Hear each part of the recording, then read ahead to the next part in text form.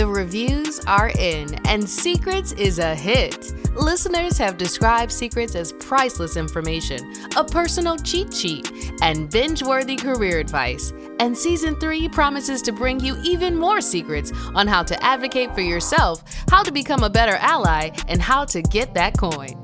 Your hosts, Keith Powell and Ricky Robinson, put in that work to reach the top of corporate America.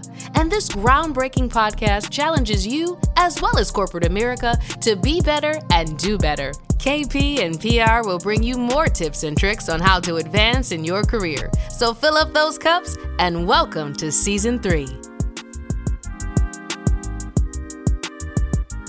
Hey everybody, welcome to Secrets. Ricky, what's on your mind today, my brother? Hey KP, man, I wanted to start out today with a recent email that we got from a listener who appears to be at her wit's end in her quest to get a promotion with her current employer. So it sounds like a familiar story that we've heard before, right? Mm-hmm. So in that email, she says, I was listening to a few of your past episodes to see if I'm missing something in my own career when it comes to getting promoted to the next level with my current company. I've asked what all needs to be true to get to the next level, and I'm told to hit specific sales targets and you'll be in line. I crushed that goal, and then there is an excuse for why I'm not promoted. I then get onto some visible global or enterprise projects that put points on the board for the company, and that doesn't seem to do the trick either. Finally, I have assembled some very reputable leaders on my personal board of directors who have influence and can move the needle when it comes to promotions at my company. And that still doesn't seem to work.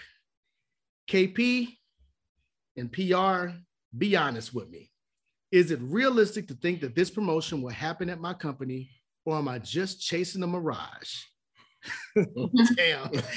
Woo-wee. Okay, KP, if this ain't a real question or a dilemma, brother, I really don't know what is. No, it's true. And it's a real great question. I'm so glad that she is bringing this question to the surface because it needs to be talked about. But Ricky, this sounds like one of those stories from the cartoon. Remember Charlie Brown and Lucy? She'd be holding the football and she's like, come kick the football, Charlie. He'd be clowning him every time. And he'd come up and kick it, and then she'd move the damn football every time and he falls on his back. Yeah, that's just what that feels like. And no matter how much of a running start he got, he could never, ever get his foot on that ball. And he just kept falling, kept falling. And look, in corporate America, KP, we know that some of these leaders are infamous for sending you down like these imaginary paths, telling you what you need to do to be able to get to the next level and to be able to get promoted. And like our listener said, that elusive promotion can seem like you're chasing a doggone mirage, right? Like you're going after this water, right. Mouth all dry. You get on over there, man, and there ain't nothing to be found, right? So I'm glad she brought this to light because, again, we always say to our listeners, you're not crazy. You're not crazy. You're not crazy. You're definitely not crazy. And to help us answer this question today that she brought to the table, we thought it'd be great to have two bona fide superstars from our Secrets leadership community to tell their stories that were ominously familiar in their quest to get to different levels in their own careers. So today we have Delema Nichols and Alex Gumbs on the show, and they are true superstars. And if you don't know them prior to hearing them today, if you didn't know them, buckle up because it's about to get real. So Delema, Alex, welcome to the show. Welcome to Secrets. Thank you so much for inviting me. I'm super excited and I'm honored to be here. And I'm thrilled to share the mic with both of you guys and with Alex. And honestly, I'm really looking forward to not only sharing some secrets, but also learning some new ones today. Thank you for having me. I can always keep learning. Got it. Yeah, and thank you guys for having me. The question really resonates a lot with me. And I think just chasing that mirage on a personal level resonates. But also I field quite a bit of calls for many of my African-American colleagues, and this one comes up all the time, right? I keep getting told I'm going to get there. I do what they said, and then I'm not getting there, right? And that's just unfortunately a very common story. Yeah, look, I think, Keith and I have both been through this thing, and we are very familiar with your stories, and we knew that you all being able to be on the show was going to be able to have a message that would resonate, for people. So again, welcome Jelema and Alex. And this is definitely an episode that I have been looking forward to delivering to our Secrets listeners for quite some time. Because again, I know that your stories will be able to motivate others to spot the warning signs when the goalpost just keeps moving on them. Mm-hmm. That's right. And in today's episode, we'll talk to Jelema and Alex about their path to the top, their self-discovery, and some of the challenges and triumphs they continue to face while climbing to the top. We'll also discuss what it's been like as a Black and underrepresented leader, having to work twice as hard only to get half the credit. We all know that story. And we'll provide some receipts on the lack of leadership promotions for Black and other underrepresented groups that ultimately cost the economy trillions of dollars. And we'll close out with secrets from Jelema and Alex on what you can do to be intentional when it comes to being promoted or finding a role that is in line with achieving your career aspirations. Hey, so let's just kind of jump into this, Keith. You know, Jelema and Alex are the shit. Okay, yes. we know it. You know what I mean? So we want everybody else to realize this too. Okay, but can each of you do us a favor and just take a moment to bring our listeners up to speed on your backgrounds and your pedigree, right? Like this right here is getting ready to blow people's mind when we talk about like their pedigree. I want our listeners to understand that we are talking to some very accomplished individuals. So, Jelema, let's start with you. Let's talk about, girl, where you're from, where your mama and daddy from. You know what I mean? Like, where you go to school, like all of that kind of stuff. Talk to us. I will give you all the deets. Yes. Okay. So, as you said, I'm Jelema Nichols. I am a proud daughter of Oakland, California. So, shout out to the Bay Area. Yeah. I'm a pharmacist. Mm-hmm. I'm a pharmaceutical sales and marketing leader with 15 years of progressive experience in a Fortune 500 pharma company. I started my career in pharma carrying the bag. So probably some of your listeners have been sales reps, and that's how I started my career. I was fortunate to do really well. I won multiple President's Club awards, and I progressed really quickly to become a leader in the organization. I was a district manager and then later a regional director. So I've led multiple teams of sales reps in a variety of therapeutic areas. I've also worked in the corporate headquarters. So I've had that stint that a lot of people strive for, that project of working in-house on a marketing team. And then additionally, I've had the privilege to lead leaders, which has always been one of my ambitions. Leading leaders across 50 states, so the whole country, and then leading a very unique team of nurse educators. So I've had a wide range of diverse experiences in pharma. My commitment to my success and really kicking the ball over goalposts, if you will, really stems from the discipline that my parents instilled in me around education. So for me, education has been power. It's power in my career as well. So as a Black woman in corporate America, it means a lot to have multiple degrees. It takes you far. So with that said, I have 2 Bachelor of Arts degrees, one in Japanese and one in sociology. I have a master's degree in public health, and then I'm still studying. I'm getting more education. I'm working on a doctorate of education with a concentration in organizational change and leadership. So I'm constantly growing, and the goalpost, keeps getting a little bit taller, but I'm knocking it out. So that's my background. Keith, did she just flex? She did. It kind of sounded like she flexed on the We might see that pinky go up with that champagne that she's drinking right now. Yeah, exactly. I can't wait to say Dr. Nichols. Yeah, exactly. Working towards it, yes. But no, we'll appreciate it. And again, welcome to the show. So Alex, do us a favor, brother. Bring us up to speed. Yeah, so I just feel really unimpressed after hearing that one. So I'm gonna give it a shot. I'm gonna just dust this thing off my shoulder real quick. But, so I'm Guyanese, descended from Guyana. Mom and dad are born Guyanese. They came over to this country. Just bring that up because they did a lot of work to help pave the way for me. But central to that was education, right? Going to top tier schools is mandatory, sort of not an option, right? So I went to Columbia for undergrad. Worked on Wall Street for a while, doing investment banking and venture capital, M&A work, things like that. And then I returned to Columbia for my MBA. So graduated there with honors, and then joined the healthcare industry. And I worked in healthcare for about 20 years in total. My roles have been highly varied. So I've been in leadership programs that have had me in marketing functions, both upstream and downstream. I've also done the sales thing too, Jay. So carried the bag as well as a sales leader, both on a national scale and regional scale. I've done that too.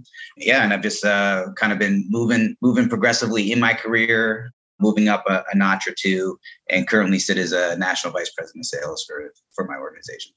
That's great. This is amazing. I'm trying to tell you. So we're talking about. We always talk about having receipts, but we get people on the show who have receipts. Okay. Right. So as we're talking about what you all have been able to accomplish, to some of our listeners are like, oh, wow, that can't possibly be, something that I could achieve or this, that, and the other. But at the end of the day, y'all part of the village, right? And everyone goes through, something, here. Mm-hmm. And these are really amazing educational and professional accomplishments. So we told you season 3, we were bringing the heat. We are bringing some true unicorns to the table for you to hear from this year. But I have to say, with all of these credentials, there was a statement in my family, at least growing up, and I think it's pervasive in the Black community, that you have to work twice as hard to get half the credit. And I'm just curious if you've experienced that yourself. Do you even feel like you've gotten the credit that you deserved at this point? Just talk to us a little bit about that in terms of, does that statement even resonate with you and how it's played out for you? Yeah, for me, Keith, that really strikes a chord because that has been my experience. I sit from the seat of a Black female in corporate America. So my experience has been unique in that I've had to work extra hard, like super duper harder than my peers who are Black or who are not even female. So even with the accomplishments I've had, my organization, many times I feel like I'm not getting the credit that I have earned, right? So I've had to take myself out of my comfort zone a lot. I consider myself an assertive person, but I've had to up my level of assertion and really call people out in the moment about, giving me my credit, articulating my credit. I know a lot of people can speak from experience of, your peers or even your leader taking credit for the things that you do. So I've had to call people out in the moment, in a very professional, way, of course, but basically, standing my ground and making sure that people hear that I'm my own best advocate when it comes to getting the credit I deserve. And then I've just had to be super strategic about seeking out support from senior executives who can help me to get that credit. So a lot of the time, as a Black female, the assumption is, other Black females who are senior executives are the ones I should go to because I naturally would gravitate towards them. They look like me. And oftentimes that can be true. Other times that can be false. And it can be for a variety of reasons. Maybe their bandwidth is so wide that they don't have the strength to support me in getting that credit. Or, maybe they don't think or believe that I'm in a position to get the credit. It could be a variety of reasons. But my main point is, as I'm striving to get that credit, it's really about me forming strong connections with executives who are willing and able to help me, regardless if they look like me or not. It doesn't matter. I just really embrace that support and lean all the way into it to get that credit. No, that's great. No, we appreciate that. And I mean, again, we talked in other episodes about the Black woman being the most disrespected, woman, right? I mean, this is from Malcolm X, and as many times as people may want to act like, that was just him being provocative and this, that, and the other, we have proof that it continues to happen. So we appreciate you, talking to us about having to do more work to get half the credit or to actually do things that other people like your peers may not be doing just to be able to get in the door. So Alex, brother, why don't you talk to us a little bit about, that experience for you? Yeah, so it really resonates. And I would say sometimes these things are perceptions. In my case, it was overtly told to me, right? So when I say that, I was speaking to my leader who was supposedly my sponsor at the time. And we were talking and he outlined the time frame that was sort of in front of me, right? And he was doing, well, you need to be in this role for another 4 years, and this role another 3 years, and that role for another 2. So I started just doing the math and I said, hey, you realize by the time I get to the big job, and at this organization, it was the general manager role, I would have been in the organization for about 20 to 22 years, right?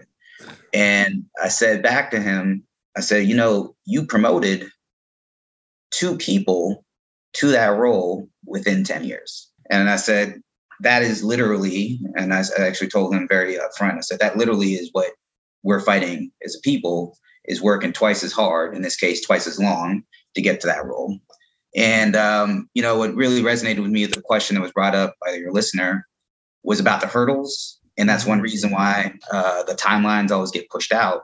So some of the hurdles that were put in front of me were, you need to carry a bag, right? So at this organization, a lot of the leaders have come out of marketing or R&D, and not all of them have carried a bag before. And I remember thinking to myself, like, I have to carry the bag, huh? It doesn't seem like everyone here has to. Mm-hmm. And that leader actually told me, you know what you really need to do? You actually need to be in strategy. That's your gaping hole that you're missing. You got to fill that up, because you've been in downstream marketing and the field roles. You actually haven't been in this big picture strategic thinker. And I'm sitting there and I'm like, going through my Rolodex of all the people who had, quote unquote, that big job, him included. I was like, not everyone had a strategy role. Not everyone carried the bag. I had to relocate a bunch of times. So I've been yanking my wife and family around for many years, and not everyone had to move. So you put all that stuff together, and even educationally, right? Not all those folks had MBAs or 2 Ivy League degrees, as in my case. A lot of these folks were out of college, let's just say, and that's it. So you put it all together and you start saying to yourself, yeah, that these rules seem to be somewhat different, and seems to be malleable depending on who they're talking to. Mm-hmm. Yeah, I mean, look, it's painful to kind of hear some of those stories, because we've all had some conversations where, depending on who you talk to, the time frame may have been different. The hurdle that you had to jump over may be a little different. So it's almost like the leaders weren't ever really on the same page. It was somebody was just telling you what they wanted to see you do, basically. Or telling you a task that was going to delay an action for a while, right? Mm-hmm. So I think one of my favorite ones along my route was, in order for you to get that sales manager role, you're going to need to be a President's Club Award winner. Mm-hmm. And I, again, went through all the sales managers I'd seen, and not all of them, actually, I'd say the majority of them had not won President's Club as a sales manager. And as you guys know, it's sort of perverse to even think that way, because your best salesman doesn't always make your best sales manager, right? Mm-hmm. Those two aren't always correlated. So it threw me off. But anyways, I got that. I got the President's Club and all these awards. Actually, the 2 awards I received had never happened in company history back to back. So Rookie of the Year combined with Sales Rep of the Year. And I went to the leaders and said, all right, well, you threw down a gauntlet. You gave me an impossible task. I was feeling like John Wick at the time, You guys gave me an impossible task. I'm going to have to go do this. I feel forgot what they call that guy, Baba Yaga or something. So I'm like Baba Yaga. And I was told, well, actually, no, you need to sit in the role longer. And I asked how come. They said, well, you probably have a lot more to learn about selling. And I looked back at the individual and I said, hey, by the way, the scoreboard that I'm looking at is the one that you designed, right? It's not me saying I'm the best in the country. It's your scoreboard that's saying that I'm the best in the country. And I think, if anything, at this stage, I think I have more to teach than I have to learn, given the accomplishments I've had. And that sort of had a lot of cross-eyed looks and 10 heads coming around me, or whatever the expression is. And I said, yeah, this is very interesting how this is all playing out here. That's true. And Jaleva, I'm just wondering if you had some of those very specific examples that your functional leader may have told you. Oh, yeah. I needed to take on roles that required me to relocate. That's what I was told, which is why I initially went into marketing. I had the in-house opportunity that required me to relocate. I was also told that even though, I was doing really well and I was exceeding goals, that I needed to take on more projects, that would kind of round me out. And it was interesting when I was told that by a leader, because I was, as I mentioned, not only exceeding goals, but I was killing it on the projects. And, some of my colleagues, most of whom did not look like me, were not being given special projects, or they were doing proficient, mediocre in some cases, the work in, the same job. So it was daunting, and it was very discouraging at times, to be quite frank. And the other thing, I mentioned education is so important to me. Well, I've had a leader tell me that my education and my degrees really were not, critical for my role. I wasn't really bringing much to the table. Like either you need it and you got to go get it, right? And we can't help you out. But now it's like, well, you got them. Okay, I know what I said. You got them. But now it's like, it's really not necessary. So it's kind of like you keep coming back. Remember when I used to tell you, my mom used to tell me to go look for the purple paper clip? Yes. We didn't have no purple paper clips in the house, man. She just needed some time to herself, man. So they telling you to go do stuff. And then when you do it, it's not necessary. You got the wrong degree. I mean, look, exactly. $60,000 later, you got the wrong degree or something like that. Yeah. So really discounted, my efforts were discounted quite a bit. Education was discounted. It wasn't enough, or it wasn't the right degree. And, it really, devalued kind of, my efforts. It devalued my position in the organization. And I had to fight against that, So yeah, I can definitely relate to my brother Alex here on some similar experiences. But, we're a testament, both of us, to the fact that these things can be overcome. It takes the right things, the right people, but you can overcome these things. And that's the encouragement I would give to everyone. Mm-hmm. It's so funny because I've grown up in finance and operations, especially in finance. There's no Black people in finance, right? And one of the things that always crushed me was somebody challenging your calculation, right? Are you sure that calculation is right?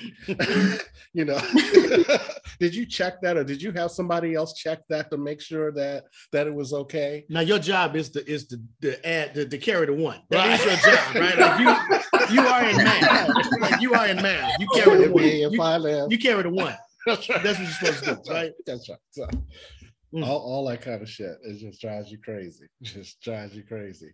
So, but to that point, though, Keith and I know you all also know all too well about these obstacle courses that corporate America sends us through that often ends up having us be in purgatory, right? Like we're talking about the education, we're talking about relocating, we're doing this. And once you're kind of out of sight, out of mind, they kind of forget about you, right? Until you bring it back, to them. Can you all talk about some of the ways each of your skills and abilities have been challenged or even questioned, perhaps by like some of your leaders, peers, and even like lower level, employees, because everyone has an opinion on what they think you should be doing. And maybe we'll start with you, Jelena. Yeah, that question cuts deep. I think I was starting to answer it a little bit when I talked about the degrees, but I've had the opportunity to lead some really sharp teams, people that I was able to really inspire, which I'm thankful for. And then as a result of inspiring these teams, these folks were exceeding KPIs, key performance indicators. They were blowing the numbers out the water. And so some of my leaders and even my peers thought that we were doing something wrong. Like we were, like how could this leader get her team positioned to blow these numbers? And so, that's a little disheartening because people are questioning, my skill set and my leadership. The other thing is, when it's taken a while to get to the next level for me for a variety of reasons, leaders saying, stay in this role another 12 months or take the special project. There's been a lot of, costs to that. I think you were touching on this a little, Ricky, but obviously it hurts my pocket like, financially, like it hurts my income. And, that's something that never sits well with anybody, I would think. And it hurts my generational wealth, that I'm trying to build for me and my family. Mm-hmm. And then, the other thing is from a personal branding perspective, when these leaders or peers, really question, your ability to overcome these obstacles. Personally, sometimes your brand takes a hit. You're sitting in a role for like 3 years when other people are getting promoted in 12 to 18 months. So people may be looking at you from a perspective of like, what's happening here? Even though you're doing so well, why aren't you moving to the next level? And, you have to be your own best advocate, your own marketer. So you have to really show up with the compelling story around why you stayed and continue to do well at the same time. Yeah. And then the last thing I share is like, from a cost perspective, mentally and emotionally, I don't care who you are, what gender, what race, mentally, emotionally, there are emotional costs to this. When I became a leader, when I had my first district manager job, one of my mentors, she recommended, get yourself some emotional support, whether it be a life coach or a therapist. because I lead from a servant leadership standpoint. So I'm always giving. But, just to really make sure that you are not sacrificing your mental health, along the way. So it costs to have a therapist. It costs to have a life coach, but it's definitely worth the investment. So. Yeah, if I could jump in on that, Jake, I on the emotional cost piece, again, as I've fielded, I want to say probably upwards of 30 calls from people or more about the Mirage, right? And I think the Mirage itself has a massive emotional cost, emotional toll on the people that I've talked to, and even myself included. And the way I describe it is it's insidious in that it really causes you to look in the mirror and question what you see, right? And a lot of these folks are really rattled down to their bone because they're saying, well, you gave me a sales number to hit and I hit it, but I didn't get what was promised to me. And there's this inequality that sits sort of inside of us. And we start trying to fill that in with, well, if I did what was asked, but I'm not getting the role, maybe it's me. Mm-hmm. And the maybe it's me piece is really a real rough one that I found. And I had to coach quite a few people say, look, it's not you, right? It's just the rules of the game and how they've been applied. And that's really one thing. So the emotional piece really resonates with me. And then as far as to the question, I got two examples. One of those, to your point earlier on, Jay, about sitting in a role. And this one was almost humorous when it was said to me. But one of the things was, hey, Alex, you're bouncing around a lot. And by the way, I hadn't been moving around in roles any faster than my counterparts, my white counterparts in particular. And you know what you need to do? You need to take a page out of my book. I sat in a role for 7 years straight. And I said, interesting. And I was thinking about the role that individual was talking about. We're talking like a C-suite level job, right? So this person basically was like, look, man, I had to sit in for 7 years. I had to effectively make $20 million. This is my plight. Now saying, wait a second. I am the victim. I am the victim. Yeah. And I was like, wait, are you even listening to yourself? Because I actually pointed out, I said, the role that you're asking me to sit in is substantially lower than the role that you're talking about. Mm-hmm. But if you want to pay me that money, I'll sit in the same role for that period of time, right? So I thought it was kind of humorous to see how it was sort of being applied without seeing the broader context of what was going on. And then as far as being questioned on what I do, in one of my roles identified effectively a $1 billion market, said, hey, here's one way we can go after a certain market. And that market would have effectively doubled the size of the business that we're in. So this was like a real discovery. But through that, it was, well, I don't know if this is real numbers. Can you help me understand it? So they had, not only did I have to hire consultancy to validate my work, so the company spent money to get a third party to come in and basically check to see if I carried my one appropriately and all that. Then it was, okay, well, that was validated by them. I still don't believe it. Let me put this other person on the project who I like and trust, who happened to be a white person. And I said, this is really interesting because after all this time that's elapsed, we still came to the same conclusion that market exists. And you've not only heard it from an external consultant, you've heard it from your internal confidant, in addition to me. But because I was one of the originators of ideas, it was one of the things that was questioned pretty aggressively. Unbelievable. Wow. That is crazy. That is unbelievable. So Rick and I think we talked about this on one of the episodes that we had. I had this moment where I just had enough, right? And I said, okay, enough BS, and decided I was going to leave because it was just too much of this BS that you're just talking about, right? So what was kind of the final straw or culminating event for you that kind of gave you the courage to bet on yourself or be more intentional about reaching your career aspirations? So in and around that time that I was given that twice as long metric that I already alluded to, I was basically told, hey, if when this person moves from this one role in 6 months, you will get the job. That person moved in 6 months to the date. I didn't get the job. And all the people who were close to it were still in roles. So it wasn't like, hey, Bob told Sally, and I wasn't around when Bob told Sally. It's Bob and Sally were in the same room with me, right? So it was all the same constituents. So that was where the straw that broke the camel's back. But I'd say what happened, I think that was sort of a series of events that took place that I said, okay, like this is quite clear. And the one thing I wanted to really impart on the group, which I wish I had done earlier on, was this notion of congruence. And when I talk about congruence, it's what the folks that you're talking to say and their actions that they take, right? So if you do this one thing, you will get this outcome. If you deliver this to Bob, you will get that outcome, et cetera. And I think I started seeing incongruence quite early on in my career. But what I did is I sort of failed to recognize and listen to it. Right? And that was the mistake that I made that I wish the listeners here don't make. And it really hit home when I had a friend of mine come to my house. He was having a tough time at his company, and he basically said, and it's the first time I ever heard it positioned like this, but it struck me in my heart, which was, you know what, Alex, I'm really tired of trying to convince these companies to love me.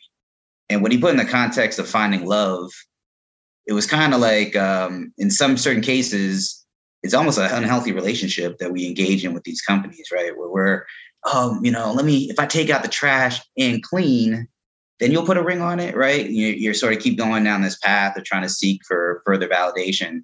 And I think I should have gotten out of that and just realized I was in a bad relationship, so to speak, just to run the analogy earlier on. No, I appreciate this. So I mean, and it starts making me think about LL Cool J when he was like, I need love. I see love. You know what I'm saying? Like, I feel, Alex. No, I mean, I completely understand. We've all been in those situations where it's like that aha moment, right? You wake up one day and you be like, what's the point? Like, what are we really doing? Or something like that. So I resonate with your message in terms of like that straw that broke the camel's back. What about you, Jelema? Like, what about you? What was like that incident that where it was the culminating event or that scenario that made you say, you know what, I think I'm done? Yeah, well, very similar to Alex. When I started in my organization, I was in an individual contributor role and I was doing really well. I was doing special projects, winning awards, and I had made it very clear to those who had influence to get me to the next level that I wanted to become a leader. And so basically they were like, well, keep doing more of this or keep doing more of that. There was always something extra, like we've been discussing. And I was seeing people get those leadership jobs who hadn't even won a single award or hadn't even, done anything intentionally to get the job. It was very mind-boggling to me. So I kind of just got, ticked off. Mm-hmm. And I was like, I'm going to be even more strategic than ever. Like, I think I'm a detail-oriented person, but they better watch out because now I'm about to have spreadsheets, receipts, and everything. And I got so focused that I created like a very detailed plan of networking, having consistency with my network, really creating a story for myself. And I'd like to say I became my own branding agent and it worked. It really made a difference because in a very short period of time, literally a couple of months, I had super senior executives in the organization calling me and offering me these leadership roles. And they were like, pick a geography. Like I didn't even there was no formal interview that was even scheduled or conducted at that point. Pick a geography. And so, the fury that I had, really paid off. And, I got into a leadership development program as well. It was a highly sought after program that most people try to get in multiple times and still don't get into. And, that was kind of the second event that fueled me even more because when I sat in that room with 100 people across the entire globe of the organization, and I knew some of the faces. And once again, I knew that there were certain individuals who hadn't done anything to earn the seat in that room. Most of the individuals there did not look like me either.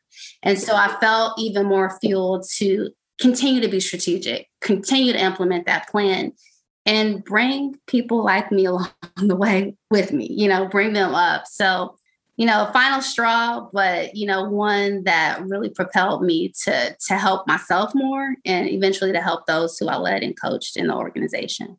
Yeah. These are both like powerful stories. And Keith, it just makes me think, again, I know we probably didn't even put enough on it, to say how much extra shit we have to do. just to get noticed, just to get in the game. You know what I'm saying? Like how much stuff you have to do. We're talking about knowing everybody's plays, you know, not just knowing what you got to do. You got to know everybody's plays. And then when you finally get in there, let you just breathe wrong. And it's like, God, come on out. Jelema, come on out. You know, Keith, get in there. You know, something like that.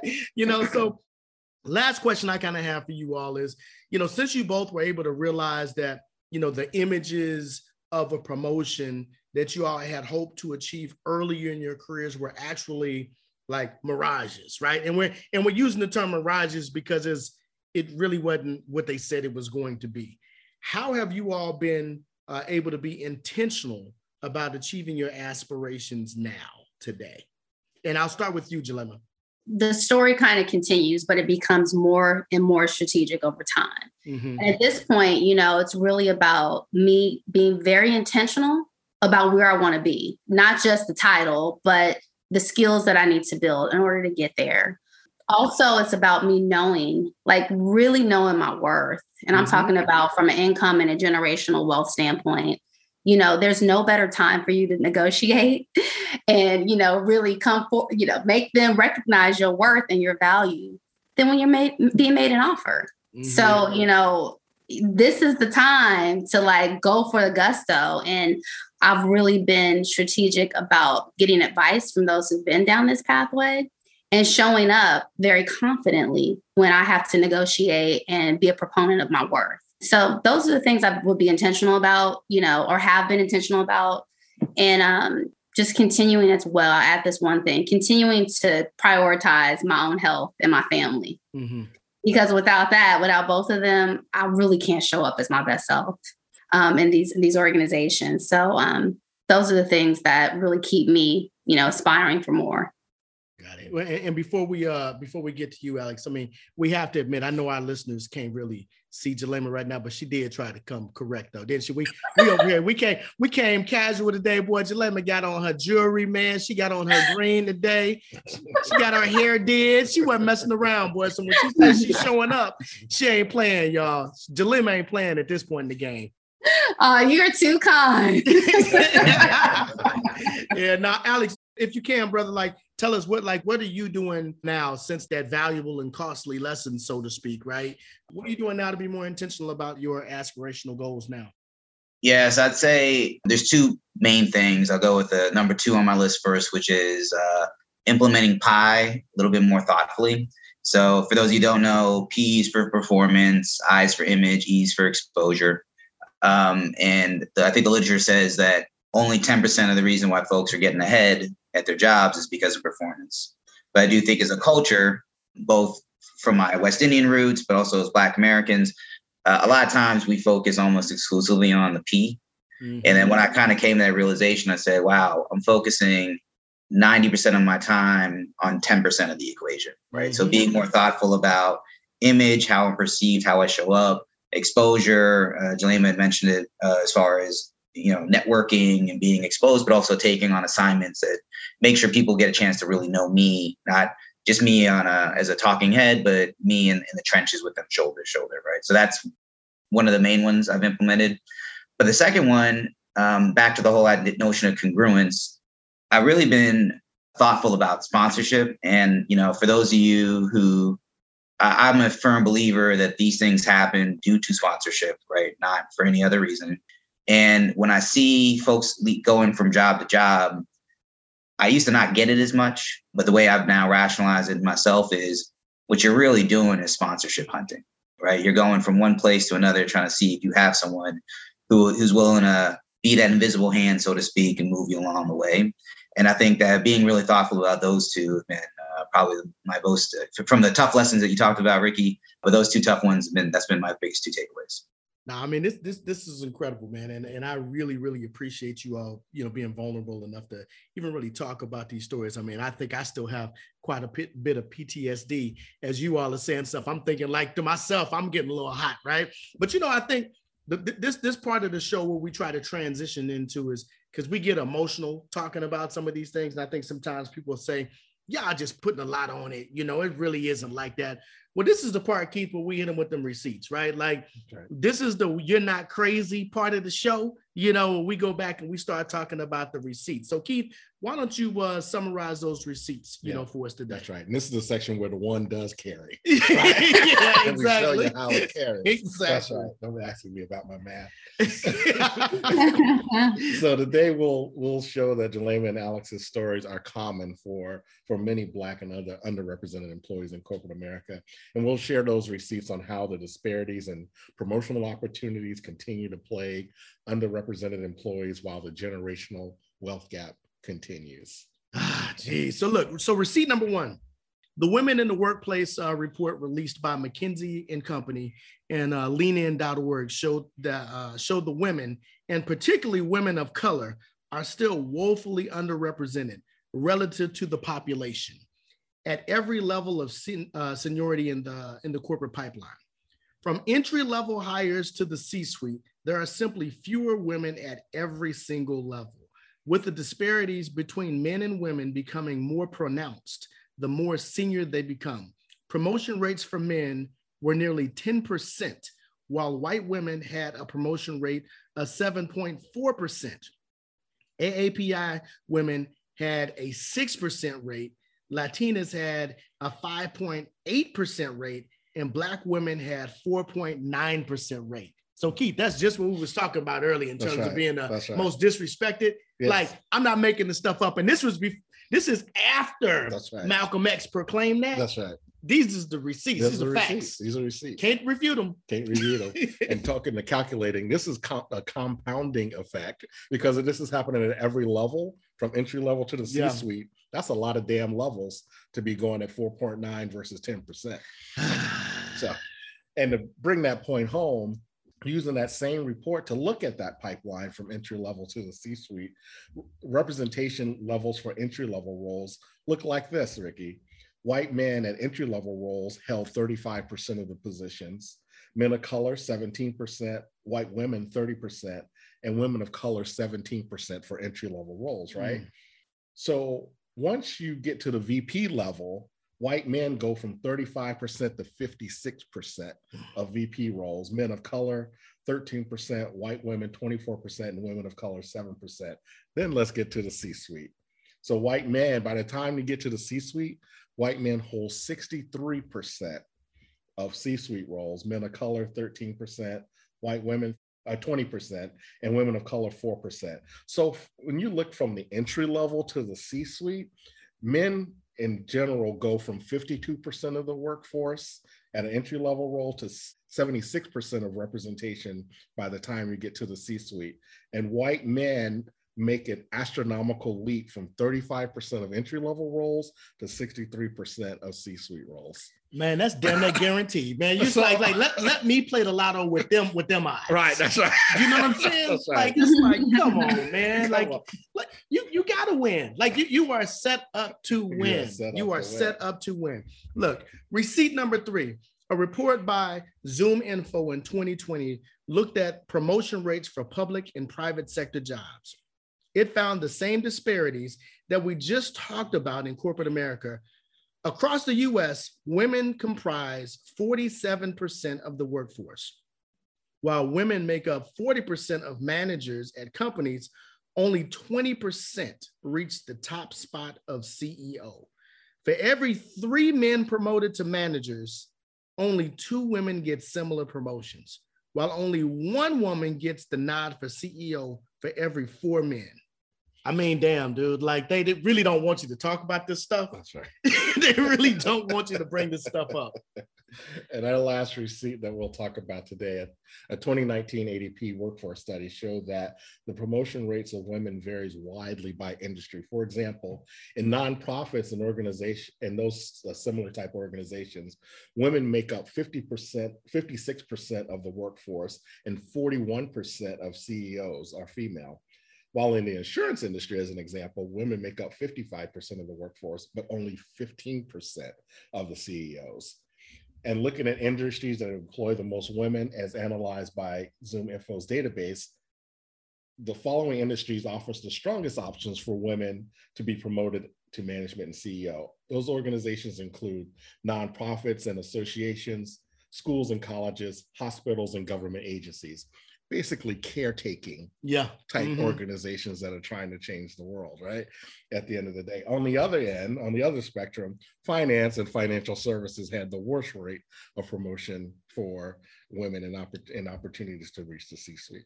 Look, Keith, like we said, we can't make this stuff up. When there are receipts coming out like this, we're going to always have something to talk about. Always. You know what I'm saying? So look, let's go into these secrets. And today we have a special dose of secrets for you. We're going to let Jelema and Alex tell you the following. If they had the chance to do it all over again, what would they do differently today? And we'll also talk about what advice would they give to anyone who appears to be in a promotion mirage? Yeah. So Jelema, let's start with you. You know, for our first list, for our listeners, what would you do differently if you had the opportunity to change things up? So for me, it's really about at least two things I would do differently. So number one is I would make sure that in my organization, people don't only know who I am, but they're very clear about my story, that they can support my story, they can articulate my story, they can provide more tools and resources to move my story along. And then the second thing is, you know, we talked extensively about, you know, advocacy, sponsorship, networking. I think it's really important to be courageous to do that within the organization that you sit in, but be equally as courageous to do it outside. Because the reality is you're not going to move far in your organization if you're sitting in the same position for 7 years or whatever, you know, too long. So you need to be willing to be courageous to step outside and let other people see your value and your worth so that you can go somewhere else and continue to grow. So that's what I would have done differently. And I hope that helps some of the listeners out there today. No, it definitely will. It definitely will. Because I mean, especially with the conviction that you have, and like we're talking about something that you've been through. Oh yeah. You know? Oh yeah. From experience and heartache. Yeah. Like my man said, I ain't telling you what I think. I'm telling you what I know. You know, so we appreciate that. So what about you, Alex? What would you have done differently? Yeah. So I think, I'll first start talking about the interview process, right? So as I'm interviewing a bunch of candidates and coaching some people on my team to hire, one thing that we talk about is, especially if it's been a year past they hired somebody, I'll say, did you see something in that candidate early on that you ignored in that interview process? And what was really going on there? And I think that sometimes we try to see what we want to see, right? And I think it comes in that format with the job. And what I'd say is a few. One, be really thoughtful about what's happening around you. So if you're seeing a mass exodus of people who look like you, telling you that they had a shot, but they couldn't get ahead, really be thoughtful about that, right? And the way I look at that is a lot of times when we go through these challenges, looking at that mirage, our first thing to do is we look at ourselves in the mirror and say that we're the problem. Mm-hmm. I would actually say, look at the soil. Look at the soil of where you're planted, and are seeds that look like you, are they growing and flourishing the same kind of way? And I want to really punctuate that because for some of us, Jay and myself, we're on a P&L path, right? Meaning we're the folks that aren't supporting decisions. We're actually trying to be in the room where we make decisions. That room is very different. But if you take away, as I looked at all the attestation or forms that came out post-Floyd, all these companies are really dedicated to making sure they have more Black folks represented. But then when you do the double click on who's really running the company, normally it boils down to a set of 4 or 5 people. And if those 4 or 5 people look nothing like you, you got to be really thoughtful on where you are, right? So look at your soil before you look at yourself. I don't want to belabor the point I made before about pie, but investing in my brand and my image, I would have done earlier on. And I think I would have just been okay, because I believe early on in my career, I had a lot of apprehension to do so, was when can I pull this ripcord and leave the company? And I thought that leaving a company was somehow a failure because I believe sticking it out and being tough and staying in the pocket was the way to go. But saying to myself, actually, that's not failure. That's success, because I'm looking for a new soil for my seed to be planted in. Mm-hmm. Amen to that, Alex. There you go. It's a great point. Guys, I woke up at 6 a.m. I was rehearsing it, Not as good. Reverend God. Yeah, metaphor. Yeah, Jelema, won't he do it? Won't he do it? Won't he do it? Alex was killing it. Hey, now, We appreciate that. Like, look, honestly, that was outstanding advice from both of you. And I'm sure that your younger selves would have benefited from that advice for sure. And I know that our listeners will. This brings us to our final secret, for today. What advice would you give to anyone who appears to be in a promotion mirage? Very similar to our listener who started the episode, for us. Alex, let's get your perspective first, and then we'll go to Jalema. Yeah. So a lot of this is really personal. And when I say personal, you may want to stay at your company because you have some really close confidants that are there. Maybe it affords you to be in a city that keeps you close to family and friends. There's a lot of things that go into it. I would be brutally honest with myself on what I'm willing to accept and set a timeline. Mm-hmm. And when I set that timeline, you can, there is and could be some validity on a miss or two from what I was promised and whether or not it came through. But if you believe, and if I say to yourself, set a timeline and say, hey, 6 more months is what I'm willing to sort of deal with, or a year or 2, whatever that number is that you're good with yourself, set that for yourself. And if what you expect to have as an outcome has not shown itself, it's time to find new soil, right? But in that instance, or, you could kind of, I'd actually just say, really just think about whether or not it's worth staying. And that's why I think is really where a lot of people get wrapped around the axle on. And when I have those discussions, but they're telling me this and they're telling me that. I would say focus less on what they're saying and more on what they're doing. And if you focus on that and set a good timeline, I think you'll be on a good path. Hey, I hear you. Jalema, give it to us. So, Alex, you stole everything I was going to say. Just wanted you to know. All right. So I am reiterating some of what my brother there has said, really just being very clear about what inequities exist in the organization. We know what they are. So what's in your control? What can you actually do about moving that goalpost? Do you need to kick it down? Do you need to build a new one? Do you need to help get somebody to help you to even get a new football? I don't know. But you need to be very clear about the things that you can do. And then in addition to that, let's not stick around forever trying to kick, this football that keeps disappearing from underneath our feet, or this goalpost that keeps getting taller and taller. Let's say, hey, self, I'm only going to be here for X number of months or years. There are other games to play and other games for me to win. So that's what I would say when it comes to the Mirage. You own it, you control it. Woo! She gave us like a sister soldier response. I'm in this. I'm in this. Kick the goalpost. Yeah, she's like, she ain't waiting. I think we touched on a little some of this earlier in terms of that generational wealth. And I know we talk about this to our listeners, but every time you sit there and you wait for your buttered biscuit, you know what I'm saying? You miss out, on something. I think it's okay to wait if it's warranted. And I think if you have proof that something's going to happen, but a lot of times we're waiting on a wish or a hope, versus us actually having, the concrete things that are going to help us out. Mm-hmm. If I could add one more thing, I do believe that if you put in the context, and I do use relationship analogies a whole lot when it comes to how we work with our organizations. And unfortunately, I had a friend who I grew up with in high school. And she was with an individual. It was an abusive relationship, right? He was hitting her and that sort of thing. And I think, the first little bit we would talk, she'd say, it's just first 6 months in, we'll give him a shot. I know he's had a tough time, X, Y, Z, right? And as time went on, this is, again, a high school friend. So we're talking 15 years of hardcore abuse that she dealt with, right? And I think as you look on that continuum, we got to somewhere in there, that person either is a victim or is either opting in, right? And I think that's some of the context that we should have is, do you want to subject yourself to an environment where you feel abused for a bit, right? And I think that's where, unfortunately, I've seen some of my folks who I coach up and talk to, is that they're electing to kind of stick around in an abusive relationship. Mm-hmm. Mm-hmm.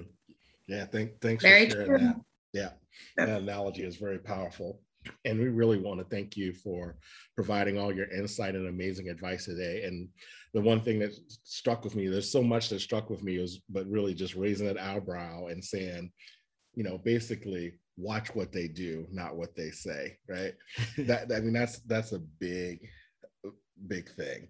So yeah. So again, we sincerely appreciate you being with us today, and hope you had a good time, because we sure did have a good time with you. Yeah, no, absolutely. I mean, this has been like an amazing, opportunity. So we appreciate sincerely both of you all, for being, vulnerable and being able to speak to your experiences also.